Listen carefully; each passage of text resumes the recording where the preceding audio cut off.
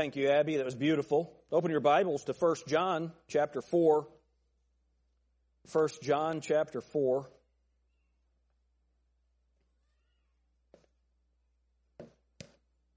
Such a sweet sound. What's his name? Judson. Judson. I love that. All right. 1 John chapter 4. We have been going through how to study the Bible, and we have pretty much finished that study now. We're going to be launching a series through the book of Acts, just preaching verse by verse through the book of Acts. We're going to be reviewing our Bible study principles and then showing how to use those as we study the book of Acts together. But this morning, I wanted us to look at this passage because we live in weird times. Would you all agree with that? This world, it is crazy. How many of you have heard the term World War III in the last week? Have you heard that? And it doesn't matter if it's Republican or Democrat. Man, we have people, let's go kill somebody in the name of Jesus. I mean, it is just terrible. War is awful. Amen. If we are attacked, then we need to make them sorry they ever tried. Right? But this whole idea of let's go in, let's enter someone else's conflict, let's just go and kill people, that's not Christian, people. That is not Christian. And understand that almost none of the information that you hear on the news is true about this situation. There's so much, and I'm trying not to get too distracted here, but are we going to support the corrupt Biden administration, the corrupt Ukrainian government, the corrupt Russian government, or the feckless and worthless NATO?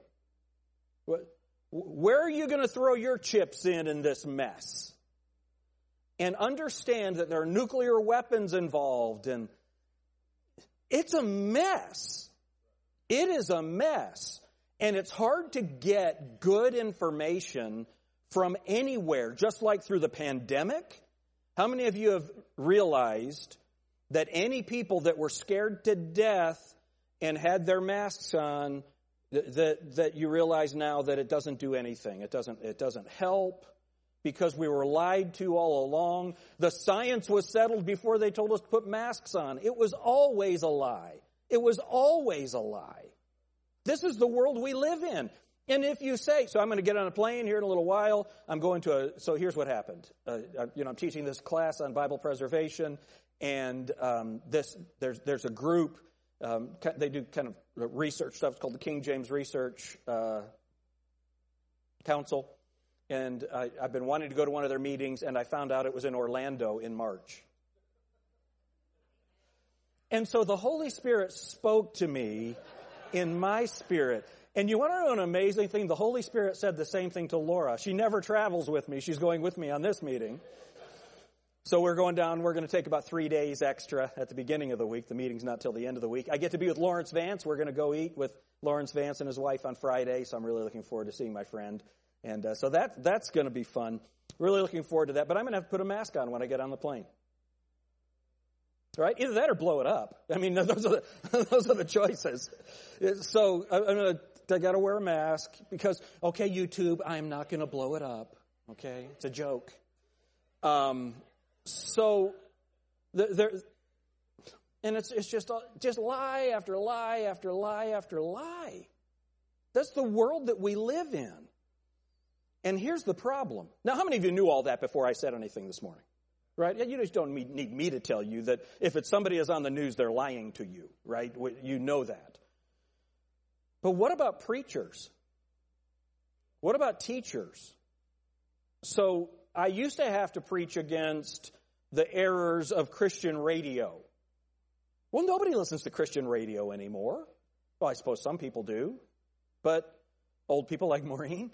But the rest of us, we're on the internet And you go on YouTube, and I don't know about you guys, because I do religious stuff, that's what I watch. I get all kinds of stuff comes through my YouTube feed. All kinds of stuff. And then new believers come, and they get excited about the Lord, and they go searching for things, and they come and say, hey, have you seen this guy? He's fantastic. His name's Rod Parsley. Is he even around anymore? I don't know. Creflo Dollar. And you know what I found out? God told him to buy a jet, so I sent him $100. You know that's the world that we live in. And so what I want us to do is I want us to understand how to overcome. So the emotional stuff that we see on the news, and now let me just back up a little bit to the Ukrainian thing. Man, there's people dying there. It's not a joke. It's not funny. It's horrible. It is horrible. And so you have that, and so you have the oppression, the worry that could we go into war? Gas prices are going up, and of course they were going up before Russia invaded, right? Because, well, anyway. And then you try and you get some information from Scripture. And so you go to a teacher and you hear all kinds of crazy things. So let's start reading. How do we overcome all of this? 1 John chapter 4 and verse 1. Beloved, isn't that just the terminology of the disciple, the one that Jesus loved? It's just wonderful. Beloved, believe not every spirit. Now, just that right there. If somebody came up to you and said, the spirits were telling me today, that'd be weird. Right?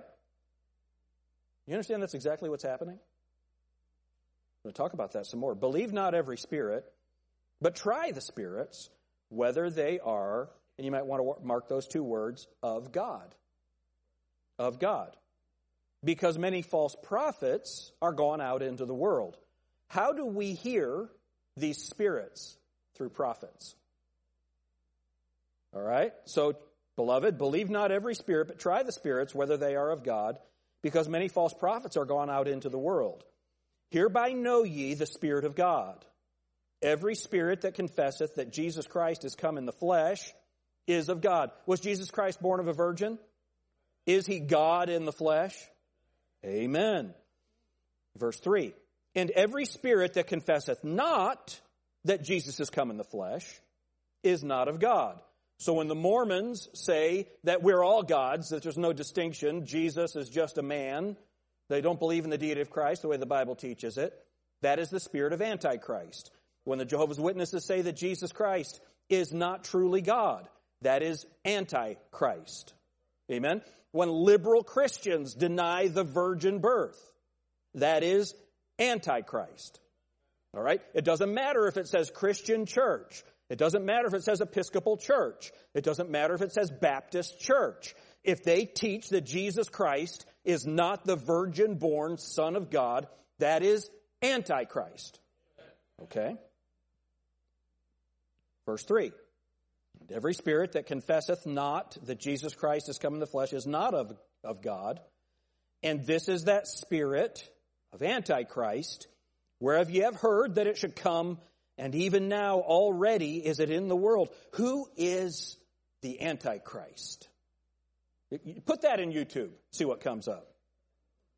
Who is and they'll give a list of names, Hillary Clinton, Donald Trump, right? This is what's going to happen. My mother, no, that's a different thing. Who is the Antichrist? Who is anybody who says that Jesus is not God? That's the spirit of Antichrist. Now, is there an individual that will be the Antichrist who comes? Yes. Who is he? We won't know until we're out of here. Isn't that a blessing? Where after the church takes place, and then he's revealed, but he has to have already existed. Satan always has to have a person that he is going to personally indwell, and we'll see that in our text in a little while. But that spirit of Antichrist, it's already working. It was already working when John wrote this epistle. All right? Now, verse 4. So verse 1 again. believe not every spirit, but try the spirits whether they are of God. Verse 4, ye are of God, little children, and have overcome them, because greater is he that is in you than he that is in the world. They are of the world, wherefore they speak of the world, and the world heareth them. We're of God. He that knoweth God heareth us, and he that is not of God heareth not us. Hereby know we the spirit of truth and the spirit of error. Lord, help us as we understand that there are some things in this world that we need to overcome right now. And we need to know from your word how to do it. We don't need an inspirational speech. We don't need a motivational speech. We don't need to understand how great we are. We need to know what you have told us to do. So, Father, I pray we'll get that from your word today. In Jesus' name, amen. The first thing that I want you to see in this process of learning to overcome is that there is an evident distinction. There's an evident distinction in our text. The Bible says that ye are of God, they are of the world. Ye are of God, they are of the world. There's difference. We're all God's children. No. He came unto his own, and his own received him not. But to as many as received him, to them gave he power to be called what? See, you don't become a son of God until you're born again. That's liberalism. And by liberalism, I'm not talking about Republican Democrat. I'm talking about theological liberalism. This is the teaching that Jesus Christ is not God, that yes, there is a God, but the God of the world, he's everyone's father, the universal brotherhood of man. That's all complete liberalism. So Chad was talking about Brother Bill. He talked about meeting Brother so-and-so, Justin, down here.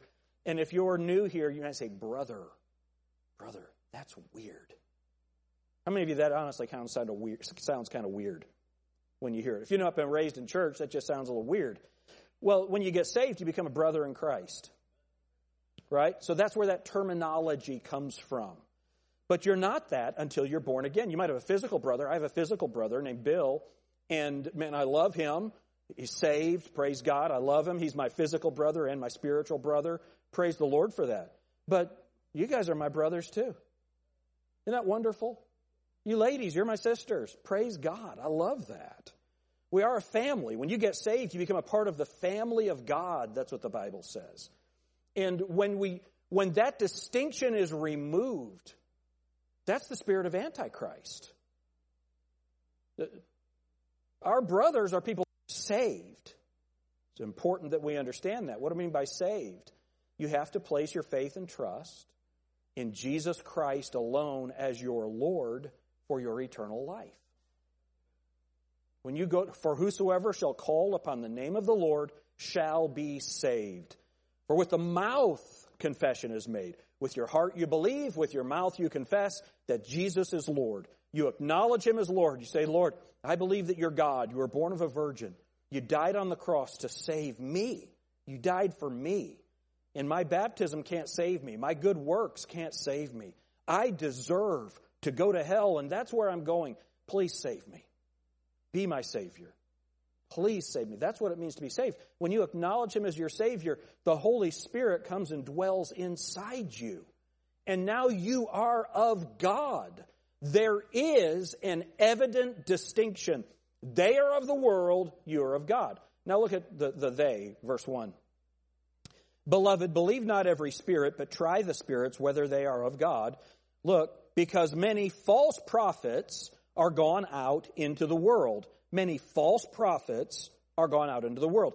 How do we know that they're false prophets? They deny the deity of Christ. The deity of Christ. That means that he is God. Not a God. The Mormons believe that we're all gods. Right? I'm not God. How many of you knew that already? I'm not God. He's God. If you deny that Jesus Christ is God, he was just a good man. He was and that's the world, right? He was just a good moral teacher who said he was God. But look at the things he claimed. Destroy this temple. And I'll raise it up again in 3 days. They thought he was talking about the temple. He spoke about his body. What did he do? They killed him and he rose again 3 days later. C.S. Lewis, it was a great statement he made. He's either a liar, a lunatic, or he's Lord. Good people don't say they're God. Right? And so he is either who he said he was, or these messianic, in the literature, in the liberal literature, they called it messianic delusions. That Jesus had messianic delusions. Delusions? Really? Well, you're going to find out what a delusion it was. And many of those who wrote that already know. There's an evident distinction. There are false prophets in the world. They deny Christ's deity and they pervert Christ's message. But there's a distinction. We are of God. We have a true message to preach. We have a true message to give. Go to 1 Timothy chapter 3. Overcoming. You know, the people who are the most disturbed right now about what's going on in the world are people that are friends with the world. They love this world.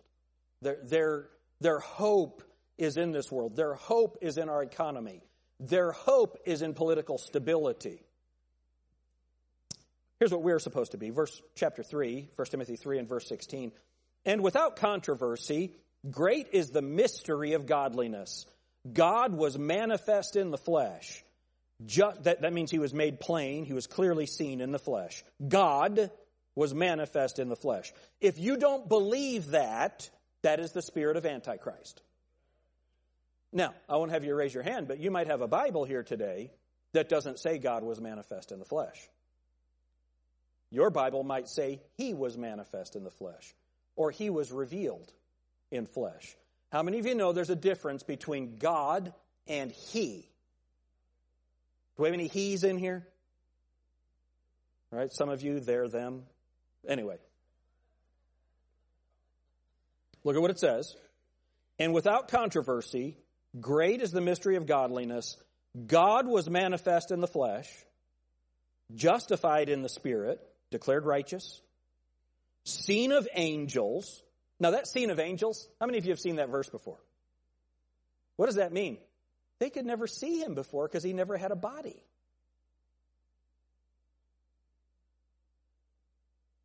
That's cool. That's why I said which things angels desire to look into. When Jesus Christ was born and the angels gather around and they start singing, why? They had never seen him before. That's cool. Seen of angels, preached unto the Gentiles. What's the big deal there? Go not but to the lost sheep of the house of Israel. That's what he said in Matthew chapter 10. Do we have any Gentiles here? How many of you are glad that he was preached unto you? Right?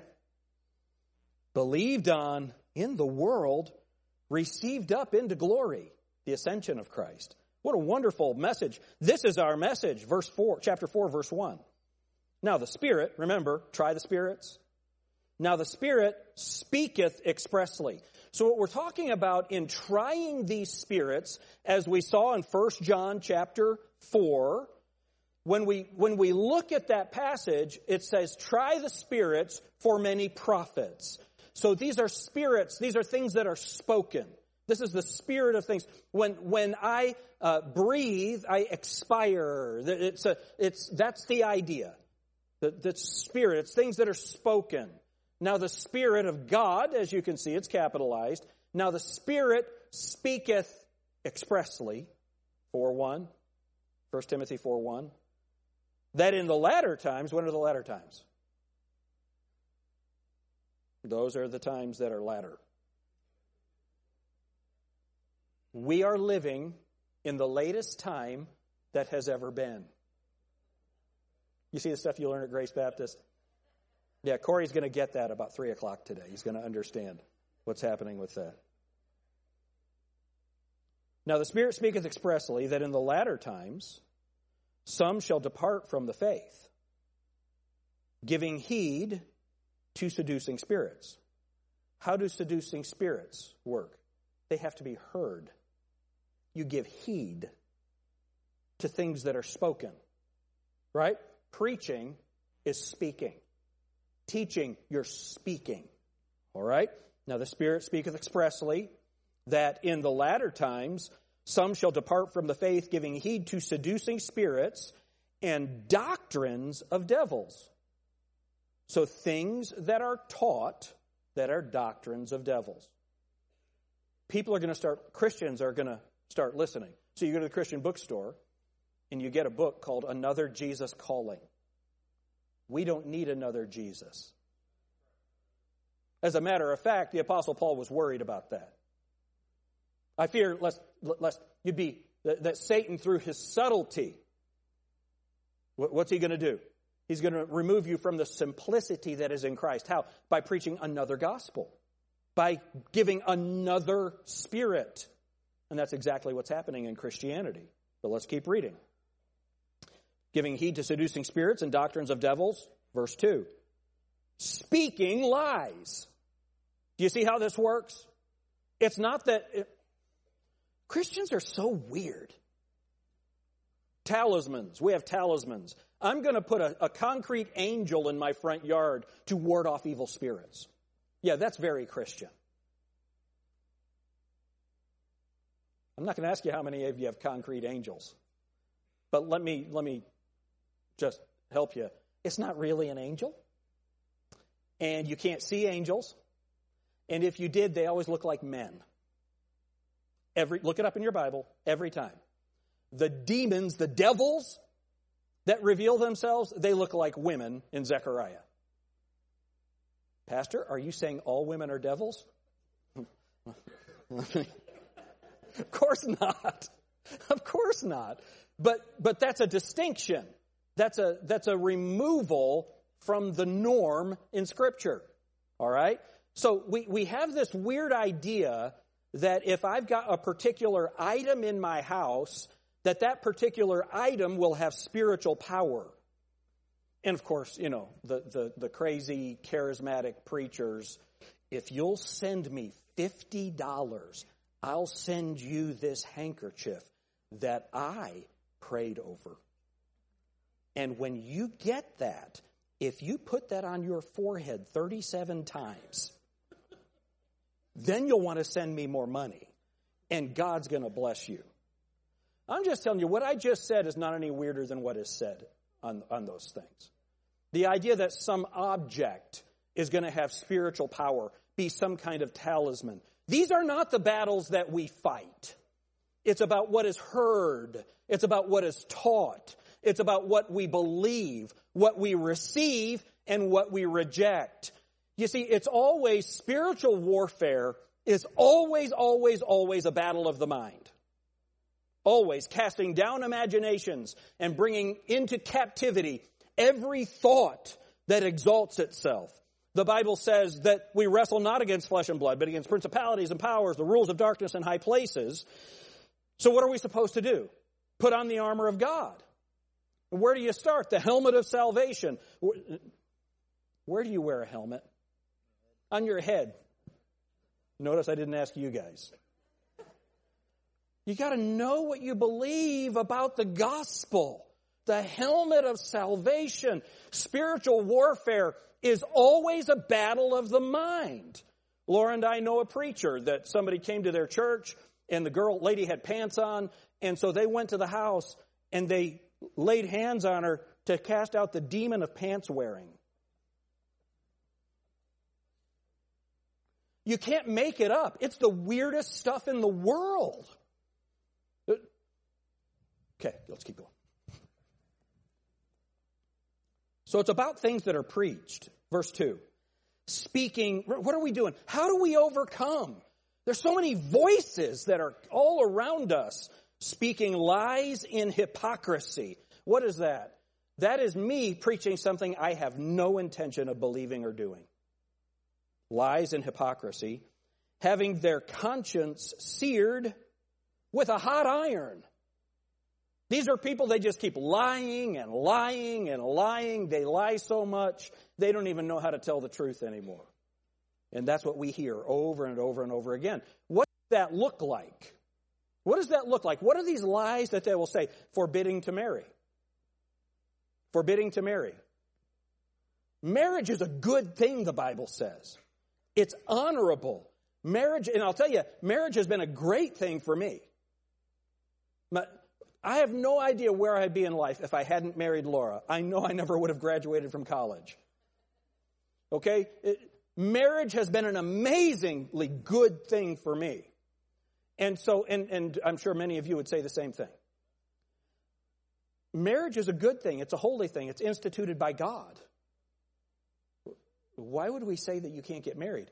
Not only do some religions say that their leaders can't get married, which is blatantly unscriptural, but we have voices today trying to defile marriage. Defile it. Speaking lies and hypocrisy, forbidding to marry, and commanding to abstain from meats. Have you seen any signs out lately? Come in today, we have our fish dinner. Why? Because people are forbidding to eat meat. But then you'll go on some religious thing, and let me tell you about the Ezekiel diet. Just eat a lot of grain. Just eat grain. Grain, it's good. Jesus said grain. And you end up with these weird diets. And remember the children of Israel, just eat the grains. But the problem is you'll be weak. You'll be sickly. And God did a special miracle, and they ate the grains, and He made them strong. It would take a miracle of God for me to live on grains. Right? Why? I'm diabetic. I'd die. Okay, let's keep going. How many of you have heard Christian voices saying this stuff? Have you heard Christian saying this stuff? Now look. If you have a diet and you say, I don't want to eat meat, I don't care. Don't eat meat. I'll be able to tell because you'll have this angry look on your face all the time.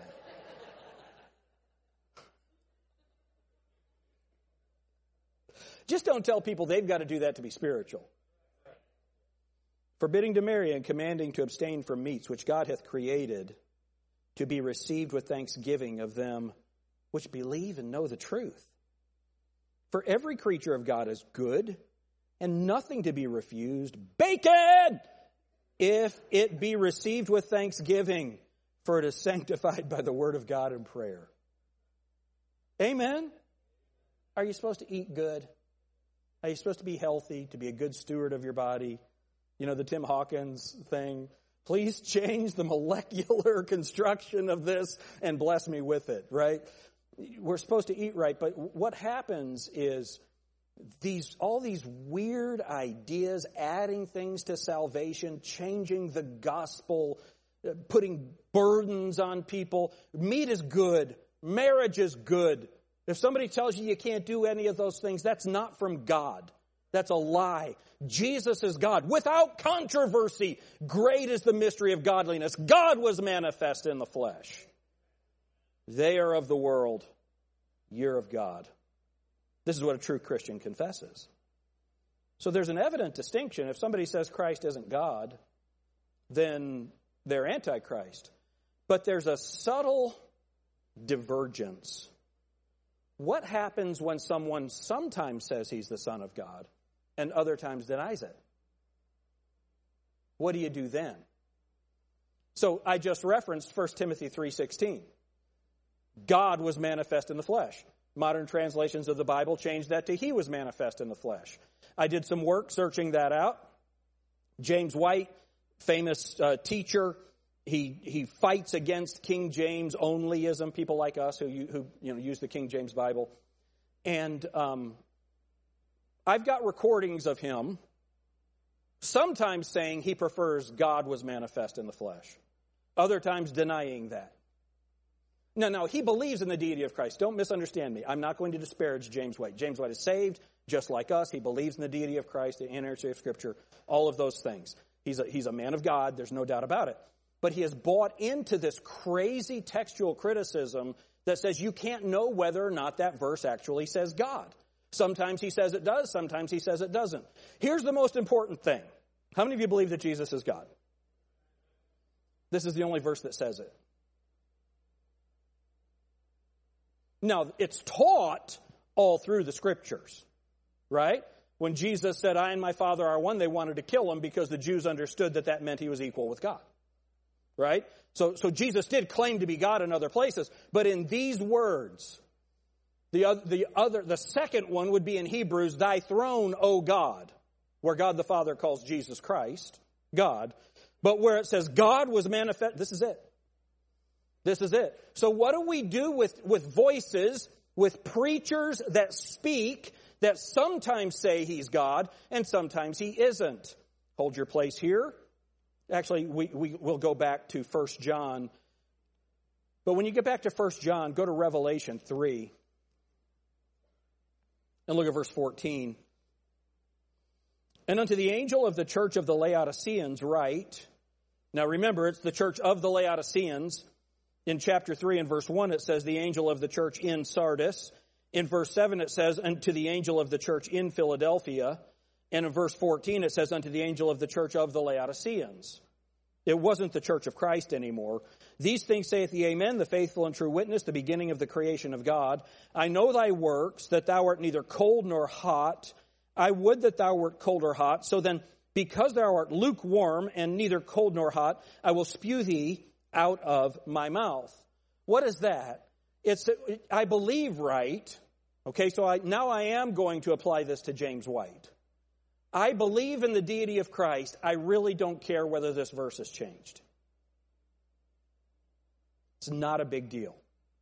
Well, if the Bible is our sole authority, and if that's the only place in the Bible that gives us that clear statement, what do we do with people that vacillate? And how did this happen? So, holy cow. All the way back in 313, all right, in 313, a guy named Eusebius Pamphili. Eusebius, he wrote a famous church history. Eusebius became the bishop of a city called Caesarea, named after Caesar. And in that city, he became very popular. He ended up being the emperor, Constantine's bishop. And so he would have been his religious advisor. His name, Eusebius Pamphili, that means son of or servant of Pamphilus. So he changed his name to be a servant of Pamphilus. Pamphilus was his teacher. Pamphilus was martyred in 310 AD, but he was a teacher in Caesarea. He was imprisoned there. And Eusebius went and for 2 years worked with Pamphilus to write a defense, a 5-volume defense of a teacher named Origen, Adamantius Origen. Adamantius Origen was the head of a school, a religious school in Alexandria, Egypt, that had moved to Caesarea.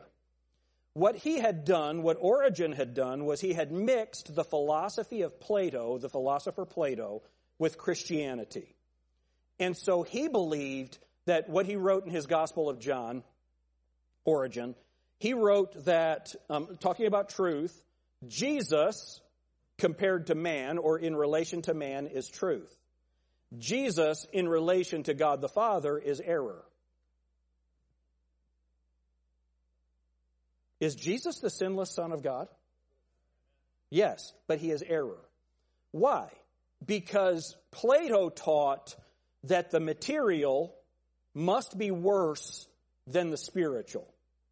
So that, if you know anything about church history, Manichaeism, that type of thing. A dualistic idea.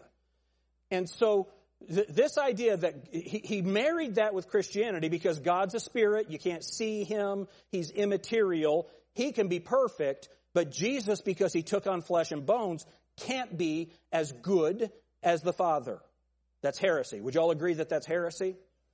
So Pamphilus defended Origen. Eusebius also defended Origen.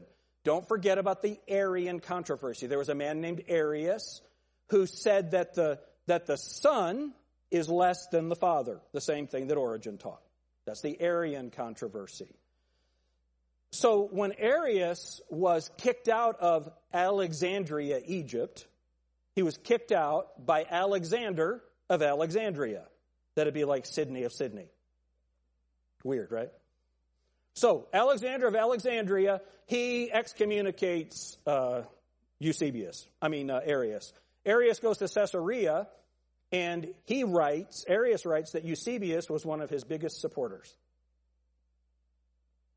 Now, you can't support Arius because Arius doesn't believe Jesus is God. You can't defend him. So there was a council called, there was a trial held in Antioch. So they were first called Christians in Antioch. Our Bible, the text that our Bible comes from a line of manuscripts that goes back to Antioch. The modern Bibles that say he who was manifest in the flesh instead of God was manifest in the flesh, those go back to Origen and Alexandria, Egypt.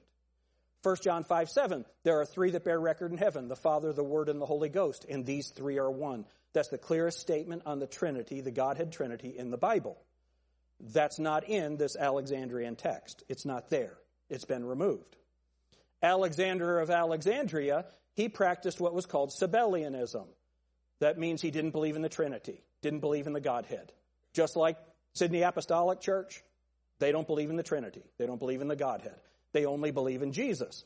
Why did Alexander kick Arius out? Because Alexander only believed in Jesus. He didn't believe in God the Father, didn't believe in God the Holy Spirit. He only believed in Jesus. It's called modalism. Sometimes he shows up as the Father, sometimes he shows up as the Spirit, but it's always only Jesus. So Alexander kicks Arius out because don't attack Jesus.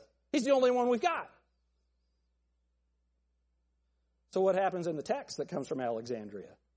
They remove the Godhead, the Trinity, and they diminish the deity of Christ. How does that end up in a modern Bible? Constantine asked his bishop, Eusebius, hey, I want 25 copies of the New Testament on vellum, on leather. Well, what text do you think Eusebius is going to use? He just wrote a 5-volume defense of Origen. Origen had produced a Greek text. He had changed the actual words of the Bible to align with his religious views. And Eusebius, at the Council of Antioch, he was excommunicated for his views about the deity of Christ. And you ready for this? There was a guy named Theodoret of Laodicea who was excommunicated in that same meeting. You can't make this up. We have Antioch, Alexandria, and Laodicea. All of the areas, all of these cities that we know have an influence on the Bible and the teachings that came out of them. And remember, James White mocks us for this, but whatever.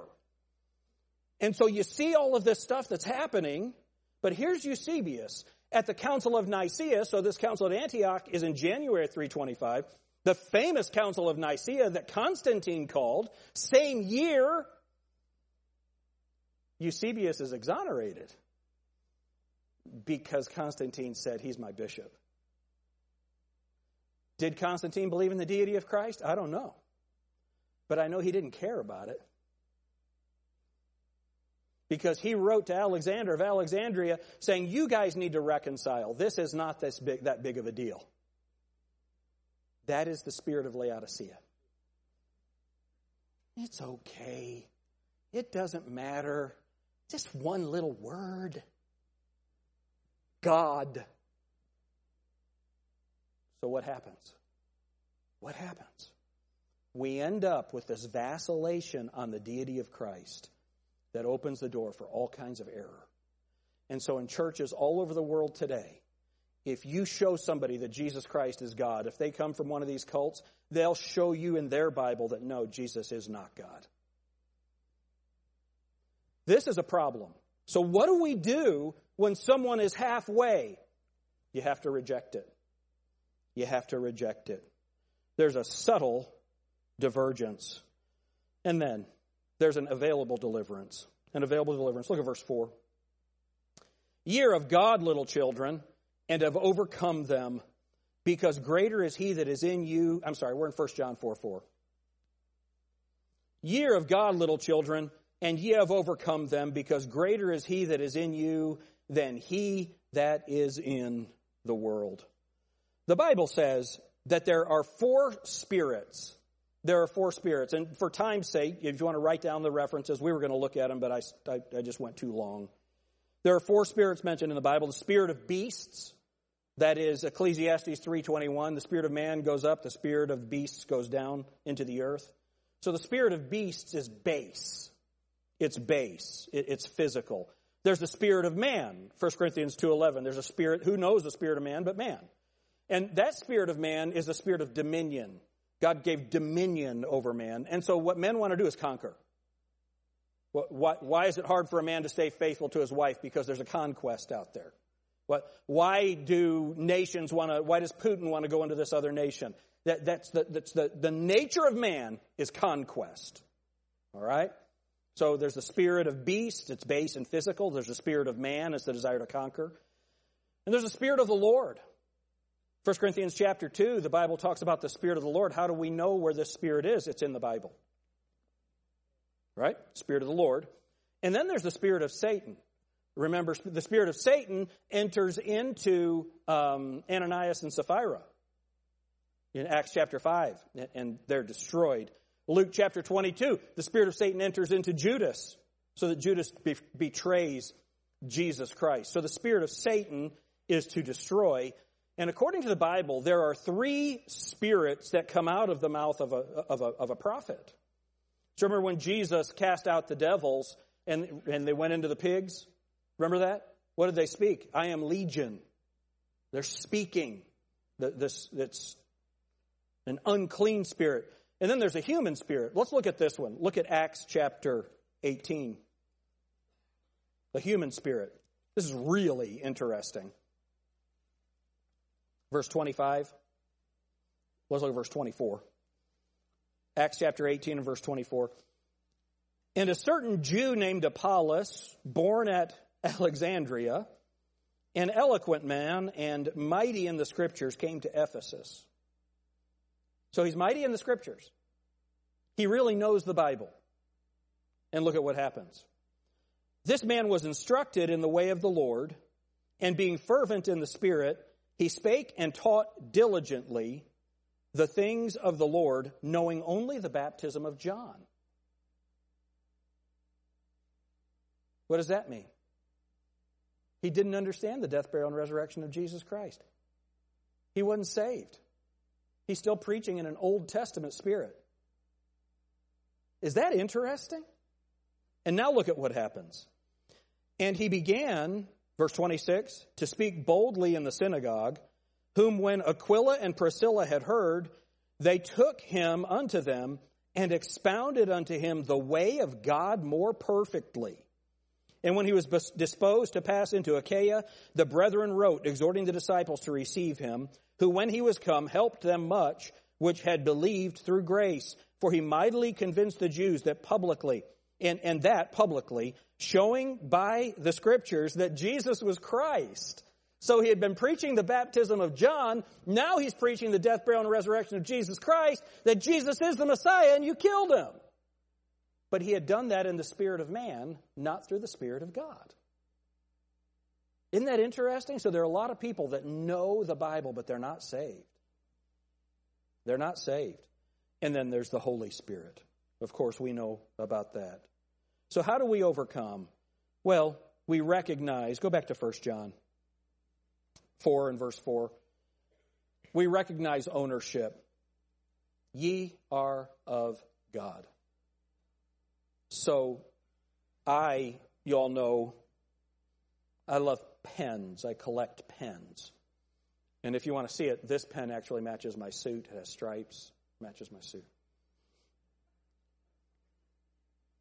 Andy loves that. And I care about these. If somebody wanted to borrow a pen, I would find a cheaper one to loan you. This is mine. I care about it. And fountain pens, you don't want to let other people write you with your fountain pen because it kind of forms to the way you write. And I don't want it to write the way you write. I want it to write the way that I write, which is basically a 3-year-old. That's me. And so this is mine. I care about it. I really like pens. The church gave us a very nice gift last week for our 25th anniversary. You know what I did with it? I bought a pen. A very special pen. Maybe I'll show it to you sometime, but I won't let you touch it because it's mine. It's ownership. I care about it. You know, the Bible talks about, Andrea made me a picture years ago. I still have it in my office. The Bible talks about if he sees a sparrow fall, if he cares about that, he cares a lot more about us, doesn't he? When you're born again, you're his. How do we overcome? We recognize ownership. You're not your own. You're bought with a price. Boy, what a price that was, the precious blood of Jesus Christ. He loves us. So how do we overcome? Recognize ownership, that you're of God, we belong to him, and then yield to his indwelling power. Verse 4. Ye are of God, little children, have overcome them, because greater is he that is in you. So the Holy Spirit of God comes to dwell in you. We're baptized into Christ, 1 Corinthians 12:13, and also the Holy Spirit comes to dwell in us. If any man hath not the Spirit of Christ, he is none of his. So recognize ownership, but then also recognize the indwelling Holy Spirit and yield to him. Give him control. And understand that the battle is already won. Ye are of God, little children. Look, and have overcome them. The battle is already won. So, remember when Jesus Christ came? His name shall be called Emmanuel, which being interpreted as what? God with us. He's with us. He's with us. God is with us as the living Christ, and he's greater than all the evil forces that may seek to injure us. God with us as the Holy Ghost is greater than all the subtle influences that act upon us. You know, I don't know how it all works, but radio waves and all of those things that are around us, you know, there are radio waves running through here right now. My microphone. Scott, is this a radio wave? So this microphone works through a radio wave. And do you guys just feel that come through your body as the power of God? No. It's all around us. That's the way the spirit world works. The spirits are all around us. We can hear things through all different voices, things that are said over and we hear these things all, oh, God doesn't really care what you do. God doesn't care who you love. God doesn't care. None of that is true. Because the Bible says in 1 John, the next verse is the evidence of all of this is the way that we love. So here's the problem. We as a church, I mentioned it in our Sunday school class. You have those 3 levels of spiritual growth in 1 John. I write into you little children because you know that your sins are forgiven. Jesus loves me, this I know, for the Bible tells me so. Praise God. I love it when anyone gets saved and they're a baby Christian. Isn't that wonderful? We heard that baby a little while ago, baby Judson. What a precious sound. Hi, Sarah. So good to see you. It is precious to hear that little baby. But we don't want them to stay that way.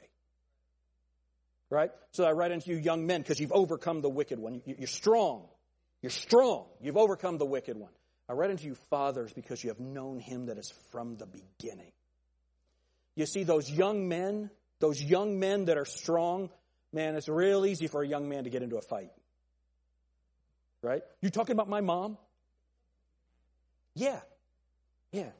She wears white. They show movies on her. Your mom jokes, they're awesome. Young men, they're ready to fight all the time.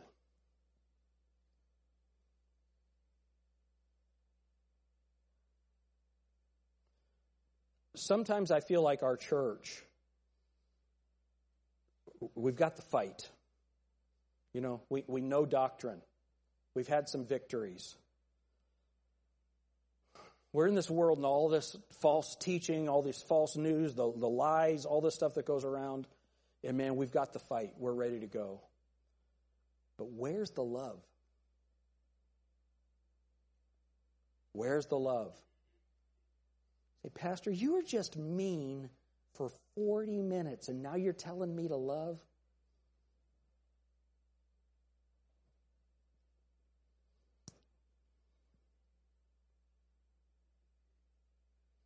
How do we overcome? Well, like it says in Revelation, we've overcome through the blood of Jesus Christ and the testimony of his name. So how do we overcome this world? How do we overcome all of this? Well, we realize that God is greater than all of this. None of it is a surprise to him. And one of the reasons we fight and are angry is because of fear. And in the same chapter, there's no fear in love, but perfect love casteth out fear. Isn't that interesting? So our confidence helps to overcome our fear. Our fear is what causes us to lash out and hurt people. The love comes when we realize that God loved us, and the answer to this trouble is that for God so loved the world that he gave his only begotten Son. That's the answer. We have to tell people about Jesus. We've got to know how to think right.